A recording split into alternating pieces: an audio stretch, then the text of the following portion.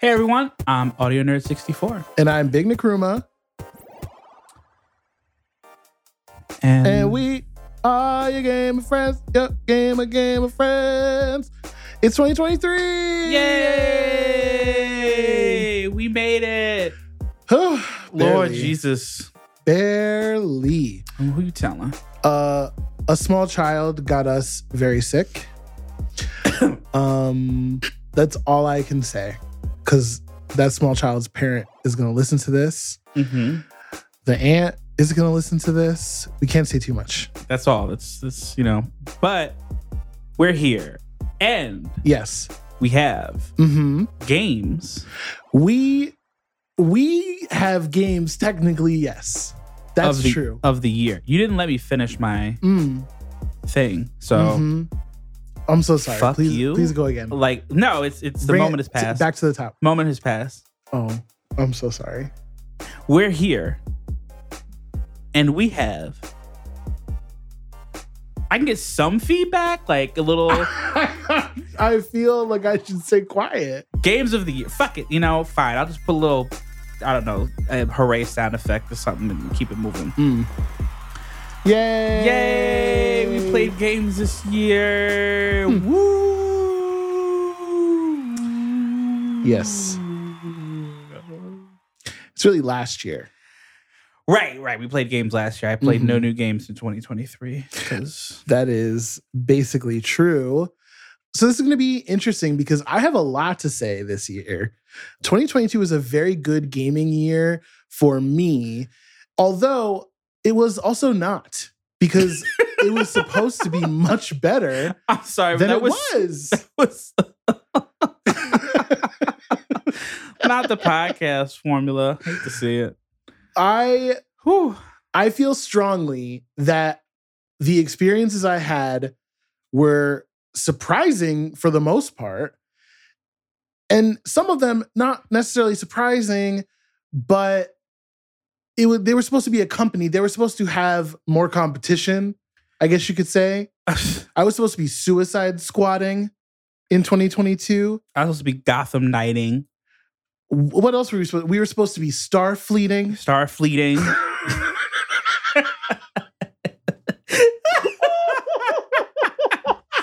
Gaze in space. Oh my goodness. We have to put the space faggotry away. What else were we supposed to be doing? So many other things. I don't know. My list this year is, I think it's shocking. I was shocked by what I put together because I was like, my games didn't come out that I wanted. Yeah, at the very least, I did get a few things to come out that I was really interested in. And I got none of them. I got absolutely none of them. So I'm so upset. Keep that in mind as we go through 2022's It's games very of the personal. year. It's with our stories involved here. Our lives are involved here. You're only going to get this list from us. Here on Gamer Friends. You got that right. I don't think anyone else has this list. No, I'm so mad. I mean, I'm happy with the games that I was able to play this year. But yes. Yep. I gotcha. Let's get started though. Let's begin with our third annual Too Much to Play award. I was real confident. I'm not sure if it's the third annual. It is the third annual. Please forgive me We if it's talked not. about it this morning. Anyway, this category is for games that we played this year. And by this year, we mean 2022. Whenever we say this year... Yeah, this year is 2022. Just to be clear, it's 2023 hasn't happened yet. I know you're still fucking up the dates on your checks and on your documents and stuff like that. So, it's still 2022. Yeah, okay. So, these are the games that did not come out in 2022, but we played for the first time in 2022. We'll start with Audio Nerd. Please tell us, sir, what is your Too Much to Play game of the year? My Too Much to Play game of the year goes Why is there so much tension? I am channeling Jeff Keighley. Oh, here. Absolutely. Oh, there's a little. I've been. That's the most shocking thing about my gaming life this year. I've been so inspired by him. I wish we weren't. By too much to play goes to Civilization 6. Cut to commercial. Cut the cameras. Cut the mics.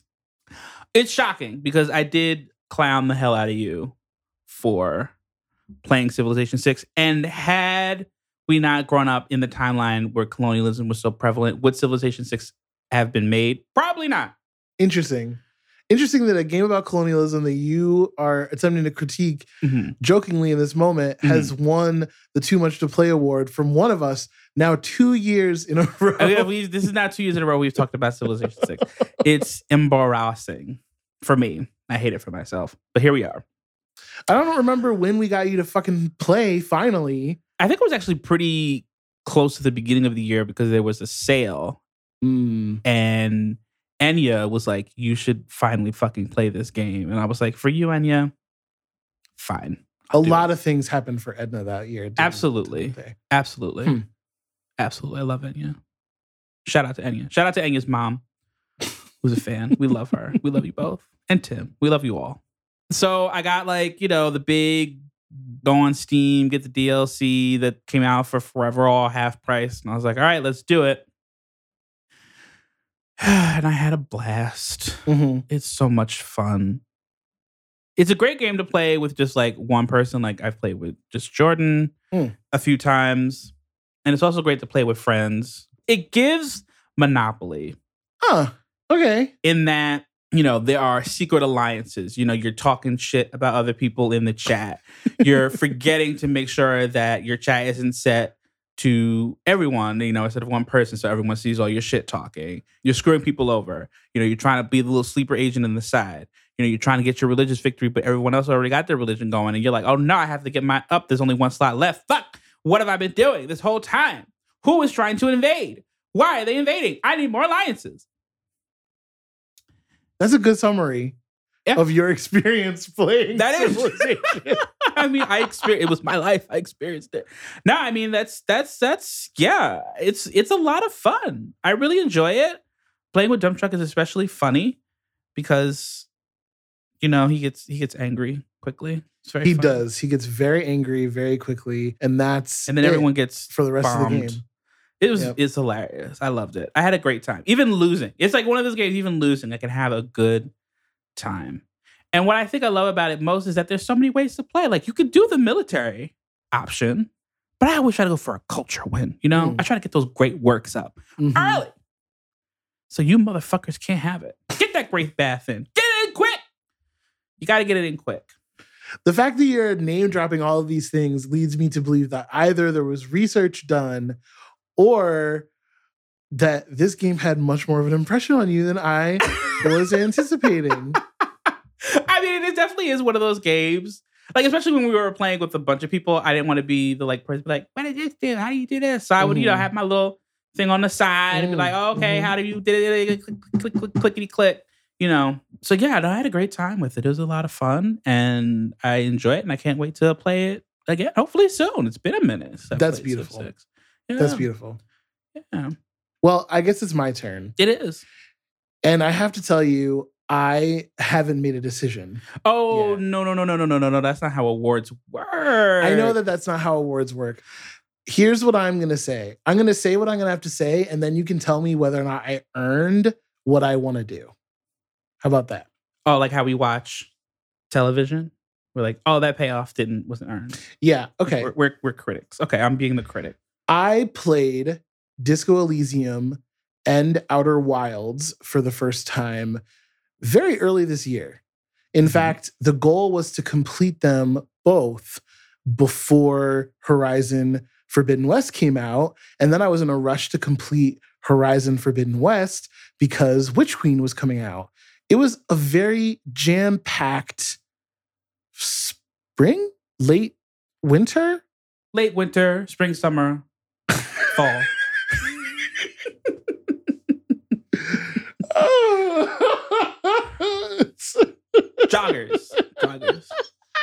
Joggers.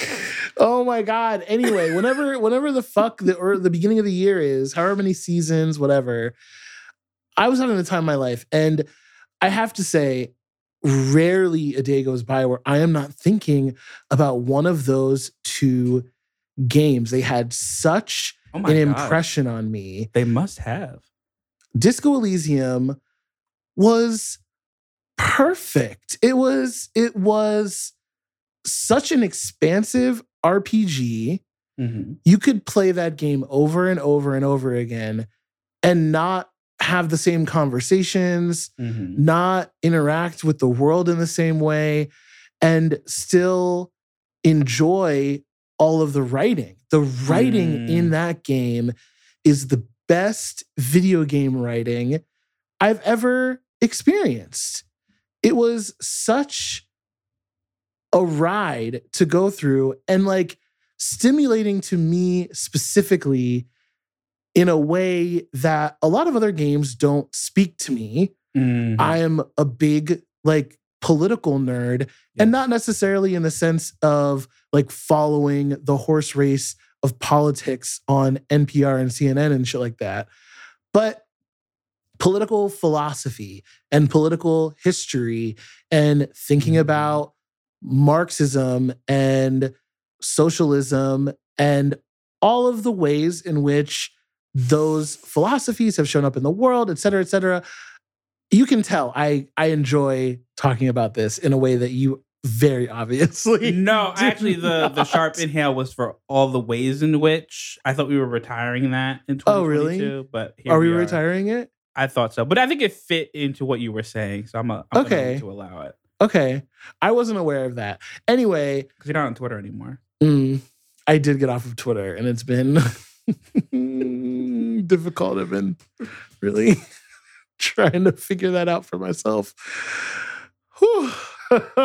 Anyway, it was stimulating to me philosophically and academically in a way that other video games are not. Just don't do. Yeah, absolutely. They're not trying to. Right. And I don't expect them to. Right. But a gamified like political history lesson. Yeah. It was really great. And it was couched in a world that they built. Mm-hmm. So it wasn't adhering to our worldview. Right. It didn't have all that baggage. Yeah, it allows you to enter the world without the baggage of this world, except for what they want you to bring. Right. There's stuff that they want you to bring. There are circumstances, you could say, hierarchies that they expect you to be familiar with. Mm-hmm. Mm-hmm. And I think the double brilliance of the game is that if you don't give a shit about political philosophy, you can just play a good detective game. Right. And you could play a drunk who doesn't give a shit about any of this. And you get buffed for being a drunk piece of shit, if that's how you want to spec in your character. A true RPG, some might say. I just fell in love with the world. I really respected the story that they told. I respected the fact that they took ideas like fascism seriously and really expanded on what it means to be a fascist and interrogate people who openly identify that way and are advocating for it. Not because I'm, a fascist, but because it's nice to have that shit taken seriously and talked about. I feel like liberals would ask so many fewer stupid questions like, oh, why are Republicans behaving this way? Well, because they're fucking fascists. And I will say, to interrupt, I remember having the conversation with Kenji. Yes. Friend of the show. Uh-huh. Who also explained that, the left also gets critiqued here too. Yes. It's everyone's getting poked here. That's exactly right. The ineffectual far leftist was also skewered. But at the same time, you could really take those ideologies seriously. Right. And the game doesn't, punish you necessarily. It might poke fun at you if you take it a little too hard left. As it should. But it's an appropriate response.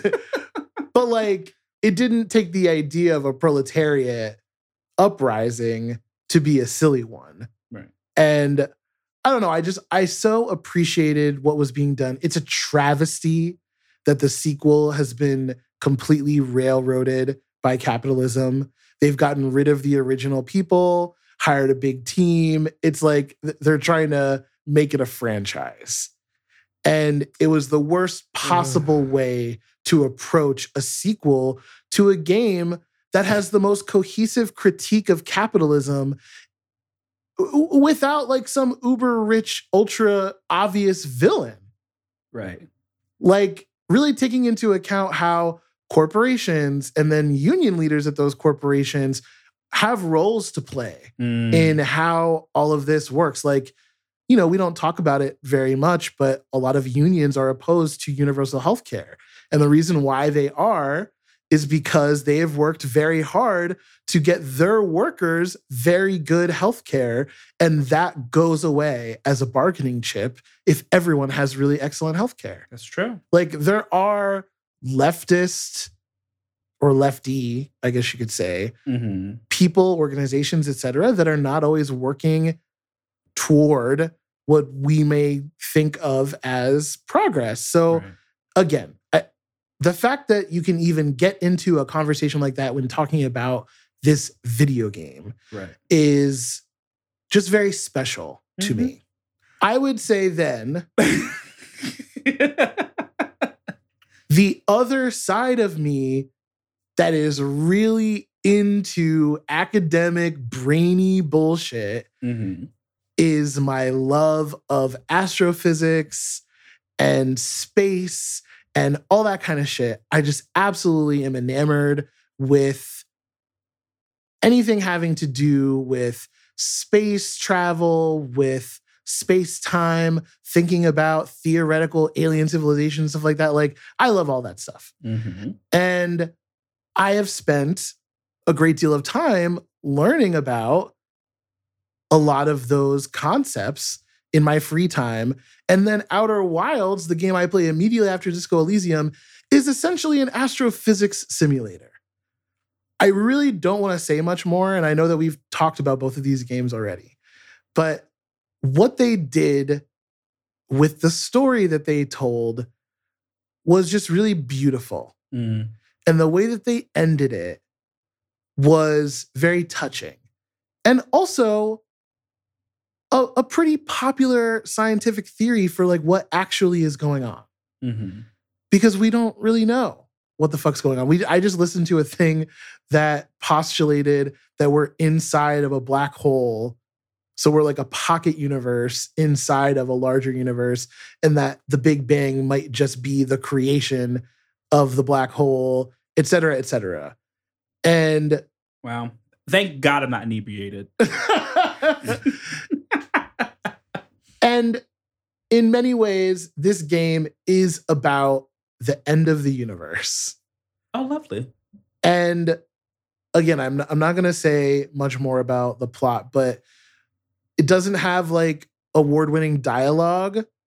There's no dialogue, actually. I mean, there's writing, like people say things, but it's all text. There's no one talking. It evokes most of the emotion through music, actually. Oh, I didn't know that. And the way that they tell the story at the end really is musically. And a lot of the prompts and a lot of how you navigate the world is through music. And it was just a beautiful way to think about the realities of the universe, which is that it is going to end. Like in a few million years, the earth is going to be literally eaten up by the sun. And if there's anyone left here, they're going to have to figure out how to go somewhere else. And that's just the reality. We don't have to worry about that because it's going to happen so Elon far in the Musk future. Is answering that question. Let's not even go there. But like, someone's going to have to think about that eventually. Or something is going to think about that. Or not, right? That's true too. Just and maybe more likely. Fucking rock. But to have a video game that isn't about that at all, but then is about that is just very special to me. Mm-hmm. If you want to hear me blather on more, because I've done it enough here, you can go listen to the episode. It's very early in 2022. I think it's called A Cigarette or something like that. After Sex Cigarette or something. Oh, God. I don't know. Should I look it up? We'll put it in the show notes. Regardless, I can't choose between these games. I can't. And, it's funny. I was going to say, well, you talked so much more about Disco Elysium only because you could. Yes. I can't talk too much about Outer Wilds. I don't know. Because the experience is so special that you really need to play it, and no part of it should be spoiled for you. I guess we just have to have a tie here. And that's what I want. And I want you to tell me if I've earned it. I think you have.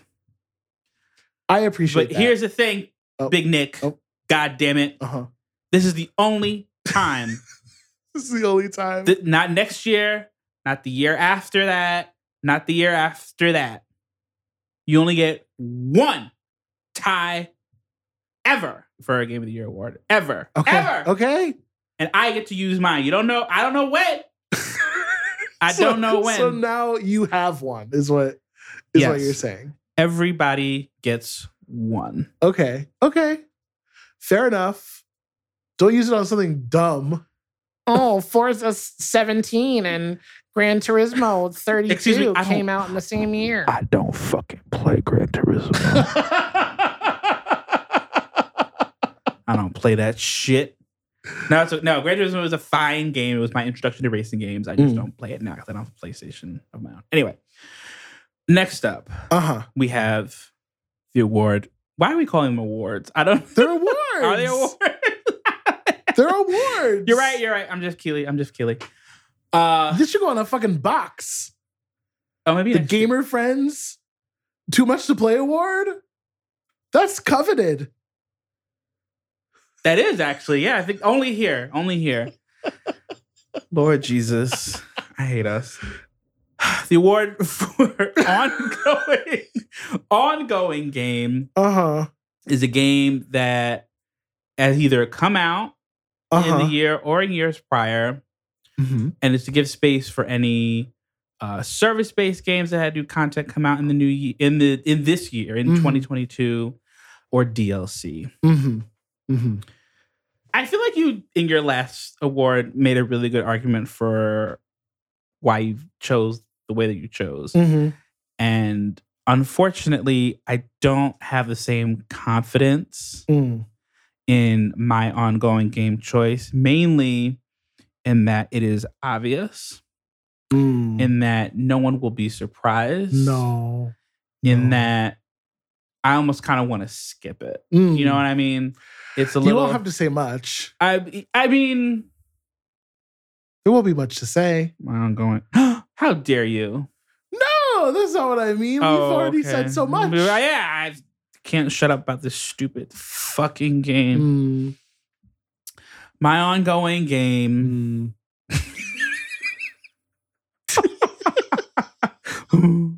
goes to Apex Legends. What? Don't do that. That's disrespectful. I mean, look. It gets gayer every year. It does. More and more gay. Yes. Every year. So for that alone, I think that does justify it. What other game do you know gets gayer every year? Destiny. I was going to say Destiny. I know. I was waiting for you to. Oh, shocking. Oh my God. We had an on-screen gay kiss between a robot and a man. Oh my God, really? Yeah. You want some fan art? Is it good? I can probably find some good fan art. We can ask Rowan. Apex is great. It gets gay every year. They keep giving us new modes that we all love, and they promptly take them away just to give it to us a little bit at the beginning of a season or an event, which is very annoying. You think Control is going to be permanent eventually? Maybe. No. But they also gave us a new mode. It's called Gun Run. And Call of Duty is where this mode originated. Right? It's Call of Duty that started there, right? Sure. I don't fucking know. I know what it is. I am 70% sure it's Call of Duty. But, so the mode is, and what do they call? I don't remember what they call it. You go through basically a cycle of all the weapons in the game. So you get in a group of 3, you're fighting 3 other teams. There's 12 people on a small map, special maps for this particular mode. Everyone starts off with like tier 1 weapons. And then as each person progresses, your whole team gains progress to get through all of the guns in the game. And then you have these throwing knives, which had no aim assist on them. And the first team to get to the end and kill someone with the throwing knives wins. A lot of fun. Kill or headshot? Kill. Doesn't have to be a headshot. Oh my God. I actually did win a couple rounds of it, but if it had to have been a headshot, no. Because a game like Apex where you do have aim assist, which I will say I don't think it is as intense as mouse and keyboard players might make it seem out to be. Can I say what I saw? What do you mean? So this is like little known secret, but I have a PC now. Right. And I opened up Apex. Oh, you did on? There's no recoil. I don't want to hear a PC person complaining about aim assist ever the fuck again. You point and click. You don't have to aim at all. No. Controversial. Oh my God. I wouldn't. I would say you could add Big Nkrumah, but now you can't. So yeah, this keep your heat, I guess. Stay mad. I guess so. I mean, they obviously have better movement. Yeah. But aiming, that's not what they have to do. I mean, it makes sense. Every time I play with someone who is on PC and playing MK, I forget that I'm in the lobby for that for a minute until someone just beams me with a fucking whatever. And that's the thing. There are people that don't know how to point and click, I guess. And so there's no in between. Either you are getting beamed or they are shooting like a cartoon outline around your body. Like it's hilarious. At least in console, we can have some good gunfights. You know what I mean? Oh yeah. Not to say that doesn't happen on PC, but I will say that watching when ALGS, I hit a Kraber shot, I feel like there's skill involved. Yeah. I mean, I will say on watching ALGS, it is definitely more so a game about movement. Like they're all on a pretty equal playing field when it comes to shooting skills. There are a bunch of them on controller. Yeah, that's true. Anyway, I wish they would keep this fun modes around because they're so much fun. And, but the Battle Royale is good. Like the new map, Broken Moon, I think is just a perfect combination of Kings Canyon and Olympus. The movement is so much fun with the zip rails, so much variety, so much diversity. Yeah. I think the legends were great this new run. Got Newcastle. Zaddy. Yes, actually. I mean, the detail in the character design, the suit barely just... He grabbed his stomach there. Vantage, another weapon-based legend. She's good. She's cute. She's cute. I think she's great for newer players, especially. Okay. People learning how to snipe. Yeah. Love Catalyst. I think she's got a great kit. Yeah. Fun character. Valk, obviously. Come on. Her impact. She's new meta. Was Valk right before Newcastle? Yeah. Valk was, I think, the first one this year. Wow. Well, a lot of good stuff. Have to agree with all of that. Love Apex still. Play less of it. But you do. I love it. And we watch the LGS, so, I feel connected to I yell at the TV a lot. Yeah. It is embarrassing. It's like how people yell at the TV when, in football, and I'm like, oh, I'm doing that now, except it's fucking video game. Sports. Well, for my ongoing game of the year, I know that everyone expects me to choose Destiny. Right. I'm a little confused about what's in this outline, by the way. I mean, it is Destiny, but it's Cities Skylines. I'm not choosing both. Because I was like, you just, I mean, are we using that card already? No. Damn. I'm not choosing both. It's Cities Skylines on paper. Right. In my heart, It's Destiny. Okay, I just want to pick Destiny. Okay, that's great. But here's the problem in the podcasting medium specifically is when you say two things and you talk about two things, it is functionally the same as saying Cities both. Skylines. So I need you to. has had a fabulous year. Okay. In 2022. In 2022, they randomly dropped airports. So the thing about Cities Skylines is that there's not a regular content schedule. We don't know when shit's coming out. It just does. It just happens. I should say very rarely, because now some announcements about things that happened last year were like, oh, this is a 2-parter. Look out, 2023, we got you for some stuff. It's going to be African themed. Very exciting. African? Yes. That's where my nation is. Is it in Africa? Yeah. I like, my headcanon is that I basically destroyed South Africa, and it's in the place of the white parts. Yeah, that's specifically. Oh, yeah. I love that. Anyway, so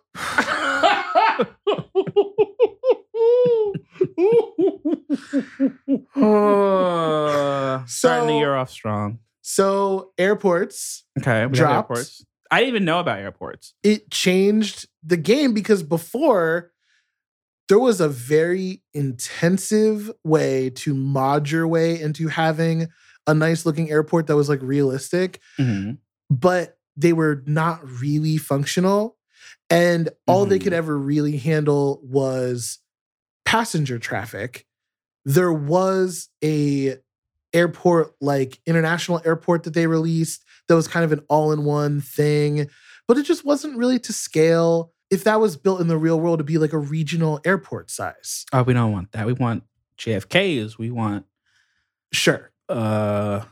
other airports. I don't know the names of other airports. Oh my God. So the way that DLC for Cities Skylines works is that they give you like a new area to paint in your city. So when Park Life came out, they gave you the ability to paint a park. You're not just plopping a park down that's a pre-made thing. You can paint an area, and then you can decorate it yourself. You can put trees where you want. You can put your own props and stuff like that. But the game will treat it like a park. And as long as you have stuff for people to do inside of it, you can level it up, et cetera, et cetera. And so universities, you paint an area, and then inside of that area, university buildings can pop up. And that's where you can place university buildings, et cetera, et cetera. All of the DLC follows that formula. So then you could, with airports, paint out an area. It flattened the land completely. So a lot of people were able to build those like artificial island airports, which are very popular IRL. Airports are usually like kind of on the coast a lot of the time, out of the way. It allowed you to make really long runways the way that you want. There was a taxiing system. It was like a functional modular airport, and they could be unique in every single build now, as opposed to the same cookie cutter airport that everyone had to use. Got it. Huge change. Plazas and promenades came out 2022. This basically allows for you to do completely walkable cities where cars, except for emergency vehicles, are completely banned. There's a lot of mod infrastructure now for people to make their own networks that do that kind of thing. And for a long time, the cities were, you could make them walkable with modding, extensive modding, but it wasn't really built into the game to be functional. Now you can paint an area, and as long as you have like a service station where people's garbage can be picked up and dropped off, no cars. And it just changes the fabric of a lot of cities because you can really make them look like what you want. There's so many places now where they're getting rid of cars, IRL. And if you want to recreate those places or like limit cars, it's hard to do. And so now the game allows you to like work with it to do that. And then last expansion was the financial districts expansion, allows you to do like stock market stuff, just really solid additions to the game. And I feel like for the most part, you have everything that you need to really build an authentic city. And there's a lot of new content creators making hyper realistic cities that look phenomenal. And it's because of all this new infrastructure. So not Destiny, wink. It's like, not that, but it is Cities Skylines for the reasons I just gave. Okay, so I am not allowing you to talk about Destiny anymore. Well, nope. But Lightfall is probably going to be... Don't care. You can talk about it next episode. I see. Your ongoing game of the year is City Skylines. That's right. Fabulous. Mm-hmm. Next award. What's the next award? Good. Indie Game of the Year. Cedric, what is your indie game of the year? Let's go, Jeff. Paparazzi. Excuse me? Paparazzi. Oh, Paparazzi. Yeah. The game where you take pictures of puppies. Yeah, it's a first-person shooter. I hated that. Yeah, when you're shooting photography, shooting photos of these little dogs. It's so cute. And I think I talked about it already. But it's so wholesome. And it gave me a lot of joy. I'm so happy for you. So I put it on the list. You get to play with the dogs. There's frisbees. There's balls. You get to dress them up. The maps are all fun. The music's cute. You can pet the dog with your multicolored arm. So fucking weird. Why not just let you choose a color? I feel like it's like every shade of whatever. It's a vibe. It's a vibe. And it's like, you can't really get bored because you're like, there's just these stupid little dogs running around. And you can put little things out and they do shit. It's like, there's a radio and they start dancing and, they jumping around and they're playing it. It's fucking cute. It's cute. You love the puppies. I love the puppies. Not many games came out for you this year, huh? No, but also, let's not forget that I was depressed. What? This year. It was rough. What? It's news to me. Past tense. No, it's definitely not past tense. I mean, I think it's a large reason for the list that I picked this year. My God. But yeah, like, it really is. It's like, it's only $20 on Steam. I don't know how much it is on Xbox. I don't really care. It was on Game Pass. It was on Game Pass, right? It still might be. Like, pet the dogs. It's like such a like, oh, I'm just like, want 20 minutes to just take some pictures of some fucking dogs and just play a little bit more of this game and then move on with my life. Until I want to play 20 minutes of it again. That's beautiful. It's the coziest of cozy games. I think it scratches the Animal Crossing itch for me without the commitment. Because I feel like, like when you go back in the paparazzi, the puppies don't care. They're just like, they don't. Look at me, look stupid. Take a picture of me. The puppies don't care. But when you go back in the Animal Crossing, like, oh my God, have you died? I haven't seen you. And Tom Nook is like, oh my God. They really are. You owe me money. They're so fucking needy. But you know what? The pups in paparazzi, they don't judge. No, they would never judge you. They would never judge me. They're just there. And sometimes you just need somebody to be there. So yeah. I'm glad you're enjoying yourself. I am. So yeah, fuck it. I'm going to give it to paparazzi. Well, that's beautiful. My indie game of the year is a game that took me completely by surprise. I had only heard rumblings at the end of the year because it came out really late in the year. Like, oh, you have to play this game. It has so many elements that are just like Return of the Obra Dinn. And Return of the Obra Dinn has been on my wish list for a while, but I didn't have a PC. And so I couldn't play it. Mm-hmm. I still haven't gotten around to it.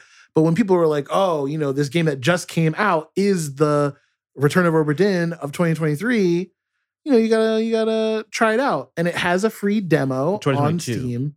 2022. You're right. Faux pas. Oh my God, faux pas. It has a free demo on Steam.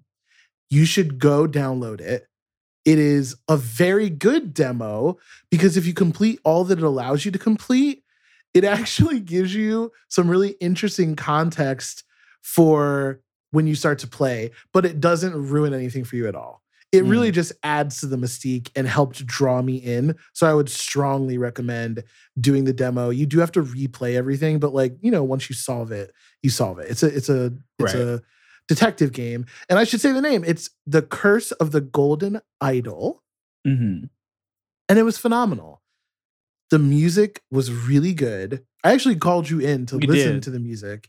And I tried to get a music category for this year's Games of the Year, but someone didn't have many musical experiences this year and didn't feel like they could contribute to that category.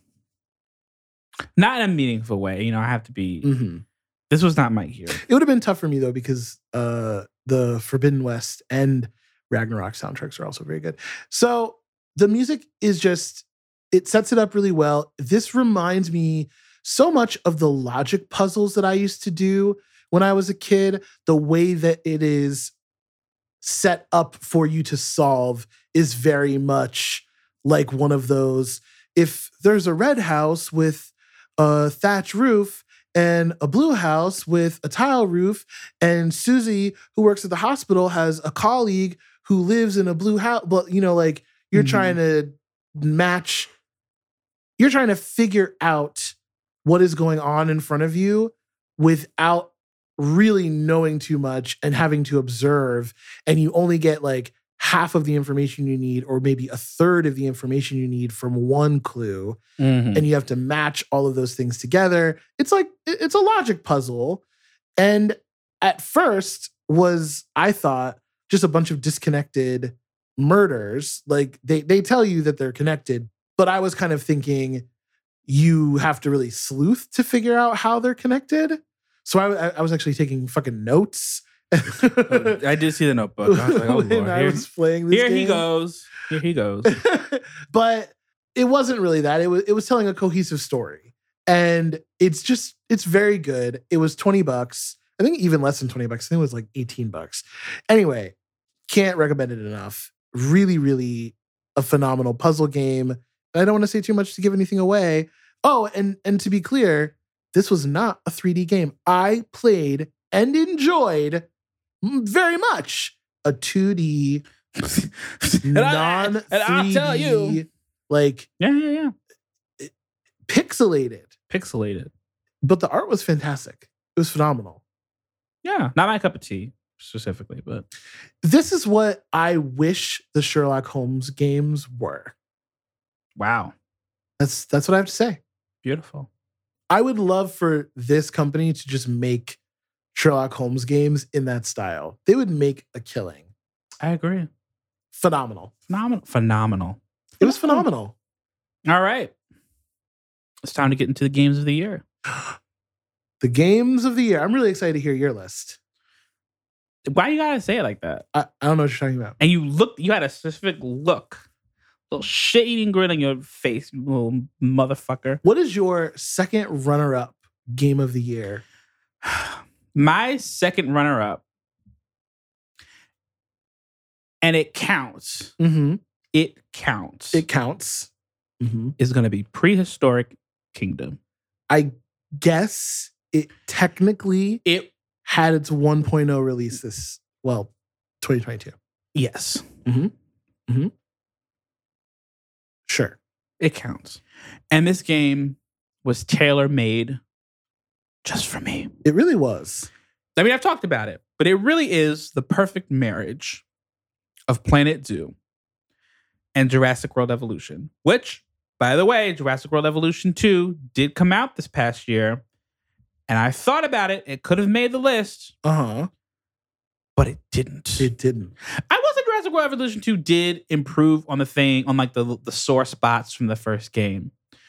But Prehistoric Kingdom is the game that Jurassic World Evolution should be and never will be. So I'm so glad someone said, fuck it, I'll do it instead. Oh. Wow. That's how I feel about it. Okay. And like, you know, it's not perfect. You know, it's still early access.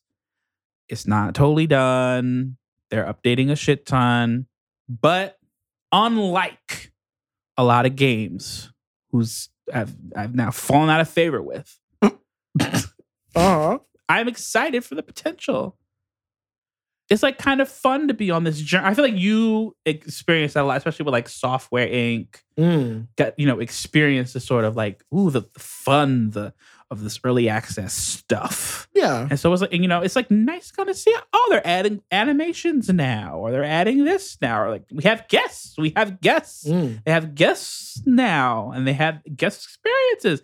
And like obviously the systems aren't like as fully fleshed out as either Planet Zoo or Jurassic World Evolution, but I know in my heart of hearts, it's gonna get to the Planet Zoo way. It'll get there.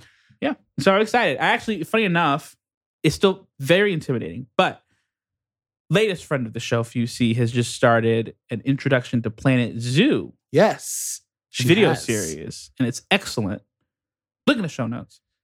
And I think I'm gonna try to just use that to inspire you for Prehistoric Kingdom. Yeah. Interesting. Not Planet Zoo. Probably both, because I'm sure I'm going to run into something in Prehistoric Kingdom that it can't do. Yeah, it can't do. Yet. Have you paid for all of like the DLC and stuff for not Prehistoric Kingdom, for Planet Zoo? Some of it. I think I got a decent amount of it on sale. Let me know the next time there's a sale, because unfortunately that fucking YouTube series is making me want to play Planet Zoo, which is disgusting. But second of all, I'll keep an eye out for you. It's $150 for everything. Oh my. How can I not have access to every animal? Why? Who am I? But a common video game player, you have to shoot. No, I feel like literally what I would do, by the way, is just go in and download people's parks, because you can upload a whole park and then just run it. That'd be fun. Then I don't have to build anything. No. I thought about that for City Skylines. Just go in, download a city. Absolutely not. Jordan, I build PCs because I think I like the challenge. I think it's fun. I'm like, take all these disparate, separate pieces and bring them together in digitized harmony. What an apt metaphor for your second runner-up, Prehistoric Kingdom. Actually, yeah. I would agree with that. Thank you. What a beautiful little button to put there. We've been doing this for almost 4 years. What's your second runner-up for Game of the Year? I'm going to keep it very short, because it is Curse of the Golden Idol. Yes. I'm sorry I reacted that way, but it has to stay in. I was thinking to myself, like, can I put Curse of the Golden Idol on my top 3, but not make it Indie Game of the Year, just so I could talk about a different indie game? Because there are other indie games I played this year, like Trek to Yomi, that I really enjoyed. What else came out? And just to be clear for the listeners at home, indie games can be in the Game of the Year category. Yeah, that's what I'm literally, I'm doing it. Right. Exactly. I'm doing it right now. But I'm saying I couldn't make Trek to Yomi the Indie Game of the Year, but then the top 3 list, which can include indies, doesn't have it on there. Right. How could Curse of the Golden Idol be my 3rd favorite game of the year, but not be my favorite indie game? That doesn't make any sense. Okay, yes. Thank you. So, there we go. Curse of the Golden Idol. Great. It's phenomenal. It really, really is good. It's really good detective story. I believe you. Mystery games are not for me sometimes, I guess. And yeah, I'm happy for you. Thank you. You're welcome. What was your first runner-up for Game of the Year? I feel like I'm doing a lot of sighing. It's before sad. Every game. It's sad. You should put 10 toes down. I don't want to. Because it's embarrassing. It's. They took everything from you this year. They really did. And then this one, It's hard because clearly I haven't thought about the cultural implications of playing this game since it came out. Until now, thinking about it some more, and it's like it's a little embarrassing. I don't know. It's hard because it just was so much fun, and the mechanics are really good, and it's like pretty to look at. And I don't get to play a lot of like beat 'em up fighting games in a way that like, you know, I feel like I actually know what the fuck I'm doing. And even this game did not give me that satisfaction until it introduced an easier mode after it came out initially. Everyone was like, what the fuck do you think we are? We can't play this goddamn game. It's too fucking hard. And so my first runner-up for Game of the Year is embarrassingly Sifu. I'm going to go ahead and say that's not embarrassing. Is it? And there were people who were upset about the representation of it, and there were people who were not upset about the representation in it. And I think that acknowledging where it is flawed and also appreciating it for its artistry as a video game in terms of mechanics and that type of thing. It feels a little bit separate the art from the artist to me. I guess. And like, okay. I don't know. I don't believe in that. Okay. So I don't. But like, we're not talking about Kanye West shit. You know what I mean? Like, I don't know. It's whatever. Not me having a crisis. Whatever. It's a lot of fun. I love the game. It makes me feel cool. Because not a lot of games do. It's like what I want. Like, I need someone to just like put this game and put Keanu Reeves in it and make it a John Wick game. Put a gun in his hand, make me a John Wick game. Please. This is what I want. It's what I want. And let me tell you, they did add the student mode. They call it student. It is the easiest one. It's still not easy. Okay? It's not easy. There is a certain... I feel like this is the perfect kind of game if you're like, oh, like I would like to try a Dark Souls game or an Elden Ring, and you're like not used to sort of like the sort of rhythm and flow of parrying and you know all that that sort of thing. This would be a good place to start, I would think. I am not going to graduate to a Dark Souls. I am not going to graduate to an Elden Ring. I'm just going to keep it here. But I feel like if that is the kind of game that you aspire to, you find them frustrating because you can't get into the rhythm of the combat, this might be a better place to start. I would add Jedi Fallen Order. Yes, absolutely. And assumedly, and likely, its sequel, right? Jedi Fallen Survivor. Yeah. So yeah, it is Sifu. I looked at how much hours I put in, and I have a feeling of a portion of this was just me leaving the game running, but I put in 40 hours. Wow. Which is like not a lot. It's not a lot, but it's a decent chunk for how much repeating I had to do with stages. You know, I'm not going to relive that trauma, but no, it was trauma. This game was traumatic. And yeah. Sifu. Wow. What's your first runner-up for Game of the Year? My first runner-up for Game of the Year, I'm just going to rip the Band-Aid off. It is Horizon Forbidden West. He's like, I'm not going to bury the lead. Shocked. Let me preface this by saying I will wait until my Game of the Year, which is probably obvious now, but maybe is not. Destiny. Breath of the Wild. No, sorry. Sorry. Oh my God. I knew that this would be one of my favorite games of the year and just kind of expected that nothing was going to knock it off. I really, really loved Horizon Zero Dawn. Yes.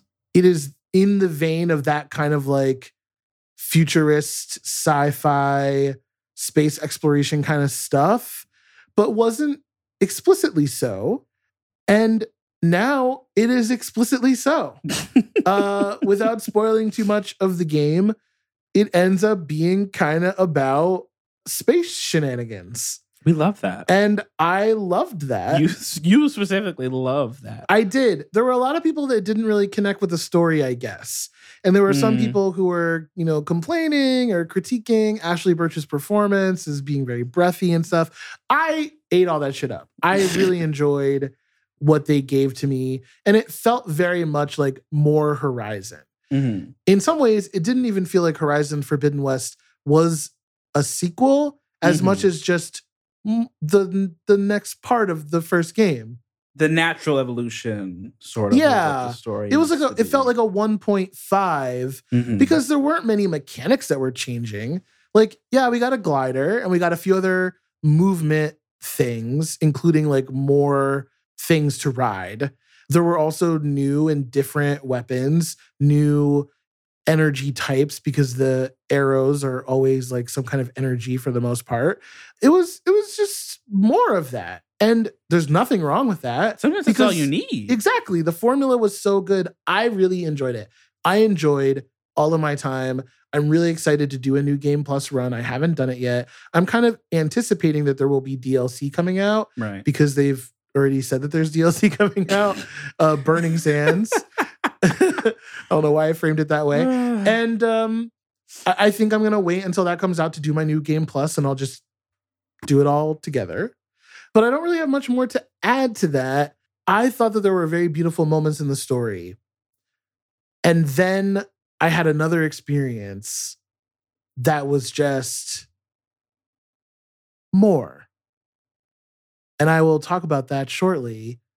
But I would encourage you to go back and listen to our episode about Horizon Forbidden West in the event that you are curious to hear more of my thoughts.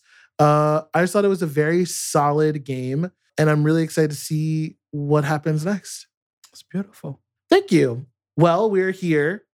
We're in the final award, kind of. There's actually... Shut up. Okay. That's the tradition. Shut up. What is your game of the year? Why are you pausing? I'm going to have to really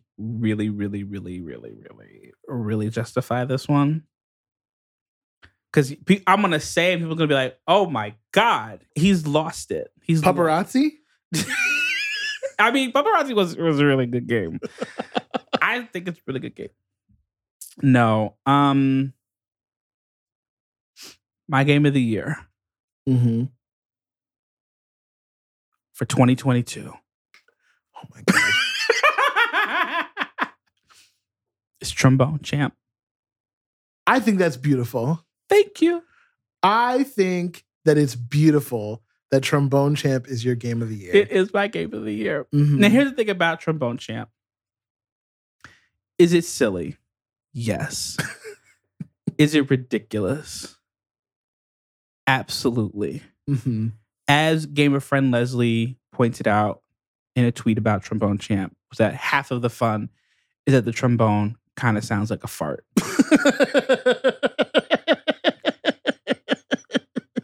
And that is incredibly true. Uh-huh. But what's most important about Trombone Champ is that underneath is a really good musical game. It has the right bones. It has the bones. It has the right bones. That's what it has, the right soul. Mm-hmm. It has the right. That's a better way to put it. It has the right soul. It has the right soul. And it makes me laugh. Like It's joyful. I just was sitting here clicking away through Stars and Stripes Forever. It's extra funny when you take a serious song like Stars and Stripes Forever and fuck it up in Trombone Champ. That's great. That's fantastic. But it is really musical.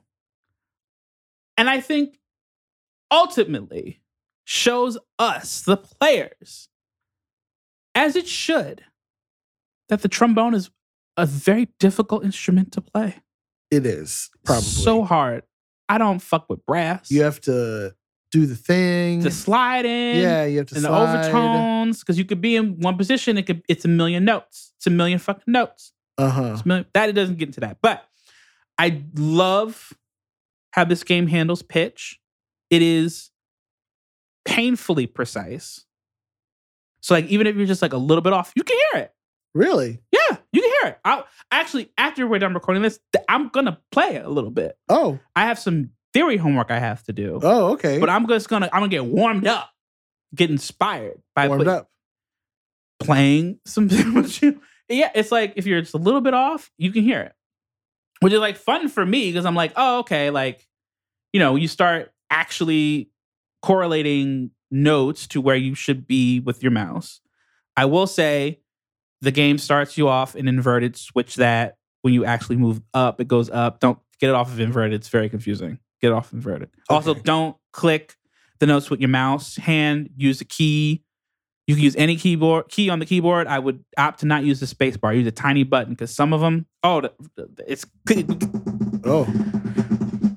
You click it away. I'm gonna show you Stars and Stripes. That one is fun as hell. It's fun as fuck. Anyway, I love it. I do love how it forces a musical ear, and I love how it handles the rhythm in that you kind of just have to be listening. Like it doesn't denote the rhythm in the same way that like Beat Saber or Guitar Hero does. Uh-huh. But if you're listening, if you're really listening and really getting to music, because some of them do have tempo changes as well. If you are really into the piece, you'll get it.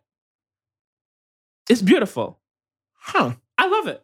And there's like a teeny bit of like a silly story, obviously, to go along with the silliness of the game. And it's not super intense. I won't spoil anything because I think it's just worth clicking around. Spoil? It's not really.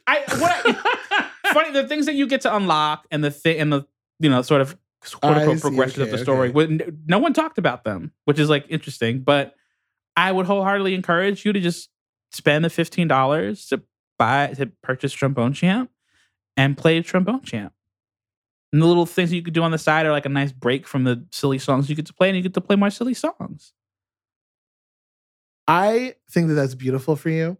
Thank you. And I'm excited that even though you seem embarrassed for a reason that I don't understand about your games list for this year, you have really decided to lean in on joy. And I think that that's beautiful.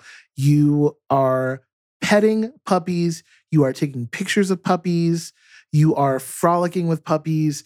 You are playing with your trombone. You are farting around. And you're beating people the fuck up. Like, that's all joy to me. Thank you. You've had a very joyful 2022. Just in the games. Just. Not in real life at all.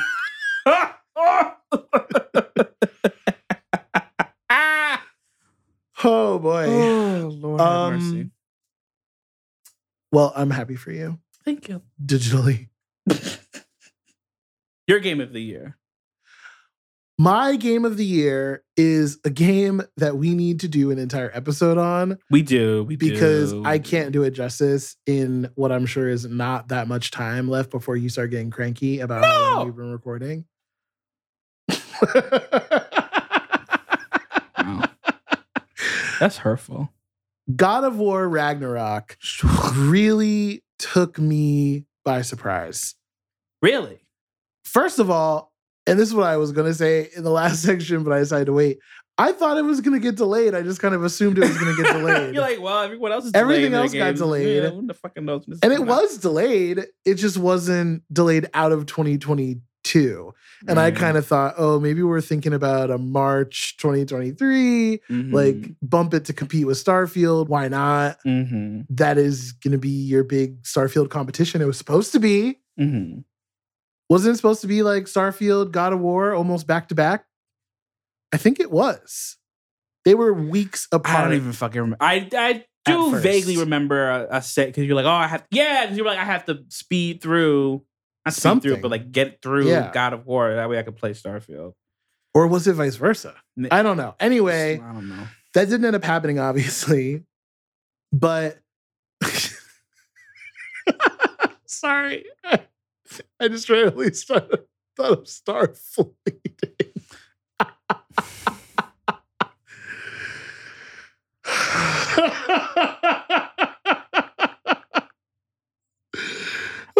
I this. I hate you. Anyway. God of War Ragnarok really snuck up on me.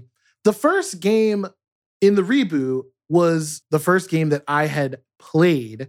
I was familiar with God of War, but I had not actually played them. I think my mother would have actually taken my console away if she had seen anything from the original God of War. Anyway, I really enjoyed it. I didn't platinum it because while I really enjoyed it and I thought it was a very good story and it was a very good game overall, it wasn't like I thought there was anything missing. It just wasn't.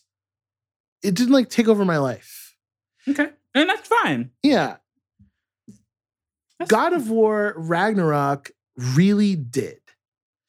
And I think that part of it, in listening to people talk about the two games, this is another game that has been described very much as a 1.5. This is not some radical departure from what the God of War was, the God of War 2018 game. However, it is so much more and underlines the best parts of 2018 and emphasizes those things by changing them just enough where it feels fresh, but it also feels familiar. And they just did a phenomenal job. Another thing is that people have kind of noticed, you go through much of the first game with only the axe, and then you have the two weapons by the end. His original chains come back. You get a third weapon in God of War Ragnarok. That is the most I will spoil. The story behind how he gets it is so tragic and deeply emotional and beautiful at the same time. The writing in Ragnarok just upped the ante from 2018 in every way. I was so deeply connected to these characters with, I keep saying without spoiling, we need to have a spoilery conversation. What I will say is that there's a character who was wronged in a very complicated way in the first game who returns, and the anger that they feel is palpable. And it really came through in the performance. And it was, again, deeply sad. But what I came to find to be true about this game is that it was about transformative justice in action, which was not what I was expecting going in. Well, I wouldn't either.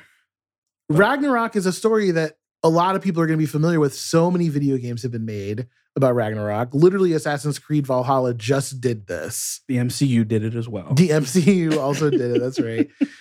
They do it in different ways, but a lot of the same, talking points are involved. They changed enough that even though you might be accustomed to the mythology, you were still being surprised by what they were doing. But it was a lot of inversions as opposed to outright changes. Okay. And viewing it through the lens of a group of gods attempting to subvert fate, not by actively pushing against it, because the whole game is about how that doesn't work, but by leaning into what they learn about themselves to be true. I'm being so fucking vague, but I mean, yeah, but necessarily so. It is just heartwarming and beautiful. It's about redemption. It's about grief. It is about really righteous anger. There are so many performances in the game that are phenomenal. Richard Schiff as Odin was such a choice to like do a Brooklyn Odin. It worked so well. He was a scene stealer in everything that he was in. The combat was refined. It was like they perfected the model. Very, very much like how I feel about Horizon Forbidden West. Right. They perfected what they started with. Mm-hmm.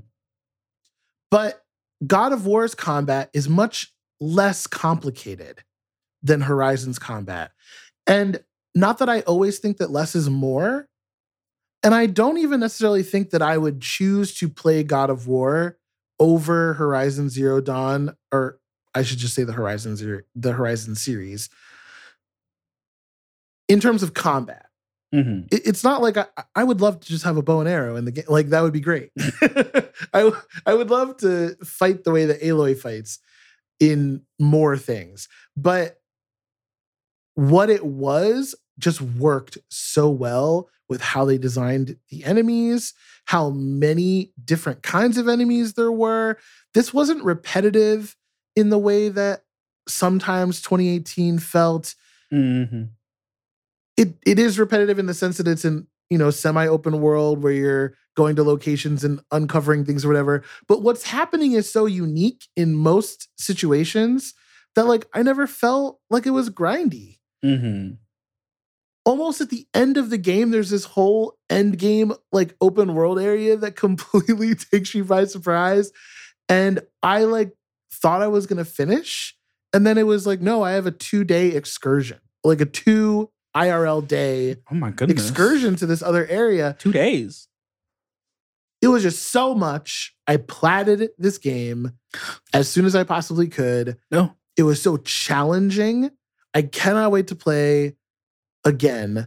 And I do want to talk much more about how I feel like this is, again, about restorative justice. I know that I say that a lot about different media, but like being able to forgive someone really, truly, being able to allow someone to grow from their mistakes and not discard them for making those mistakes, really holding yourself and others accountable for the decisions that you make, whether you or they think that they were right or wrong. That is what this game is about. And in some ways, I guess you could say that the first game, you kind of need to be a father to really appreciate all of what it is. That's not the case for Ragnarok, in my opinion. I'm sure it's probably enhanced because, like, I don't have a kid, so can I really understand how he feels in certain situations? But, like, how they opened it up to be about so many other characters, it truly is an ensemble game in a way that God of War 2018, yeah, they have these sidekicks that are helping, but like you don't go on missions for and with those people. You're doing something for yourself. And in Ragnarok, it really was like, it's the end of the world. We all have to pitch in.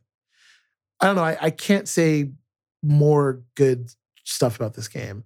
I think that it might be a close to perfect game. Wow. I'm just thinking about how I wept at the end. And I'm thinking about it now and I'm like trying not to get emotional. It was just so good. It was so good. Cory Balrog really deserves all 7 minutes of his speech. That is not who I'm talking about. Oh, that's embarrassing. I'm talking about the narrative director. Oh. Just a phenomenal job. We'll talk about it, I promise. We'll do a spoiler cast for or something. For talk about the game on the Gaming Podcast. So fucking good. Definitely my game of the year. 2022, I played 3 of what I think are my favorite games of all time. Wow. Big year for you. Big year for me, I have to say. In contrast I was sitting here scraping around trying to find some happiness. And he's like, these narrative experiences changed my life.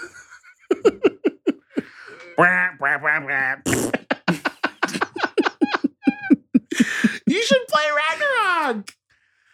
Maybe I never got through the first one. I only played a little bit of it. It's so good. Can I play Ragnarok without playing the first one? You can, but you're not going to fully understand some of the characters' motivations. Okay. But I mean, like, you can. Well, let's see. I need to make more time to not do things. So yes, you do. What a fucking indictment. Well, I think that takes us to our special award. Every year we've tried to do a special category. And last year we were like, oh, we're going to institutionalize it. It'll just be like the thing we're most looking forward to. And while I picked something that I eventually thought was going to be delayed and ended up not being delayed, Ragnarok, you picked a game that I was hoping wouldn't be delayed, but probably knew it was going to be, and actually was delayed until after the new year. Mm-hmm. Suicide Squad Kills Justice League. So we decided that since both of our games were kind of under threat of being delayed, and technically God of War did get delayed, I want to not do that, because who knows if what we're excited about, like, I could have theoretically said Skull and Bones. I don't think that game's ever fucking coming out. No, not at this point. That game is, I don't think that game enigma. exists. I think that game is just a marketing budget. Someone put some squiggly lines on a whiteboard, and they had like a huddle about it, and maybe a couple Zoom meetings, but that was it. That's it. So instead, we're going to anticipate maybe our future selves. And what we're calling the pre-award for the Too Much to Play award for 2023. That's right. If that title didn't make any fucking sense to you, because why would it? Is the game that we are going to play in 2023 that is already out. Yeah, it's already out. It either came out in 2023 or before, and we didn't get to it 2022. Yet. Oh, sorry, it came out in 2022. Fuck, yeah. It's hard. It's so hard. That's right. So yeah. What is that award? Mine, I think I'm going to choose Marvel Midnight Suns as my Too Much to Play. Now here's we didn't get to play it. We didn't get to play it.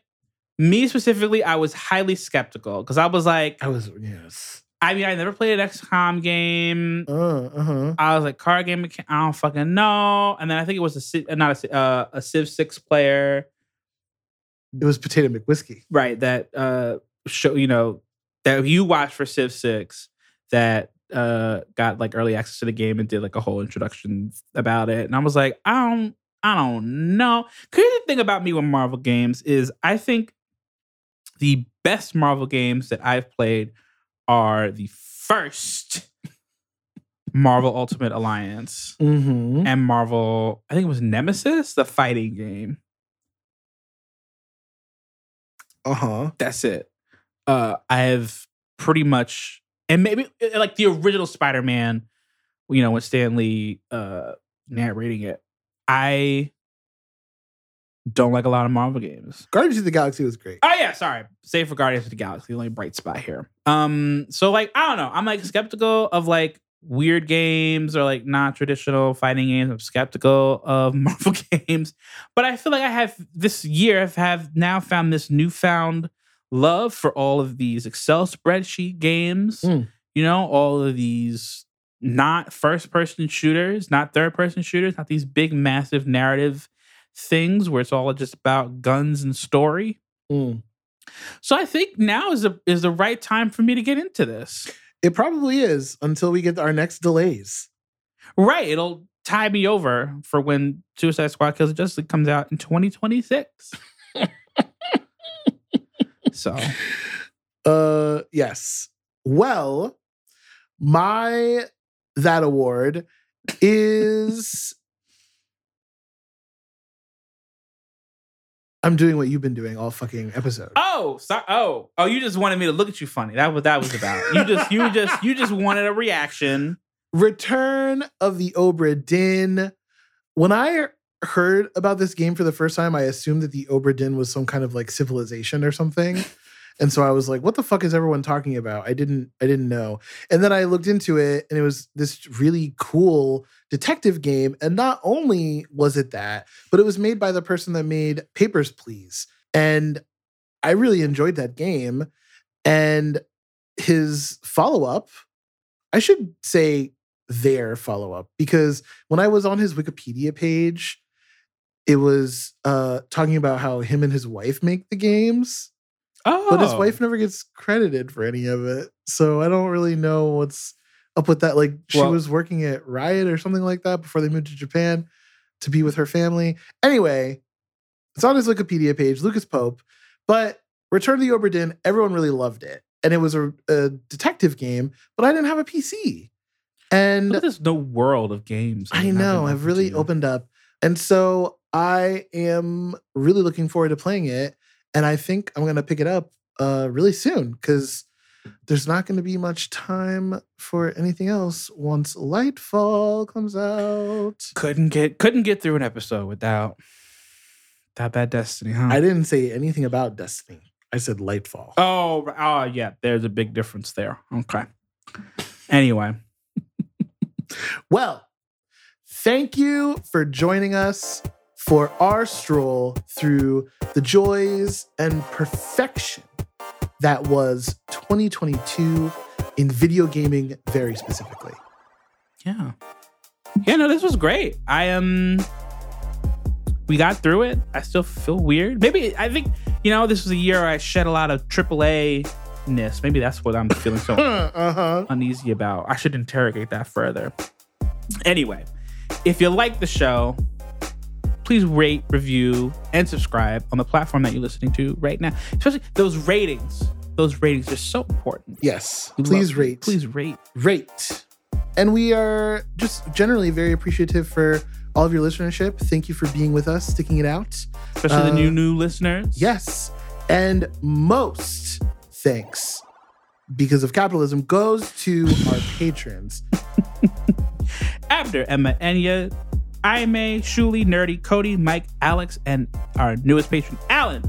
Thank you so much for joining this illustrious group of individuals. Thank you. We're gonna have something special for y'all soon. Yes.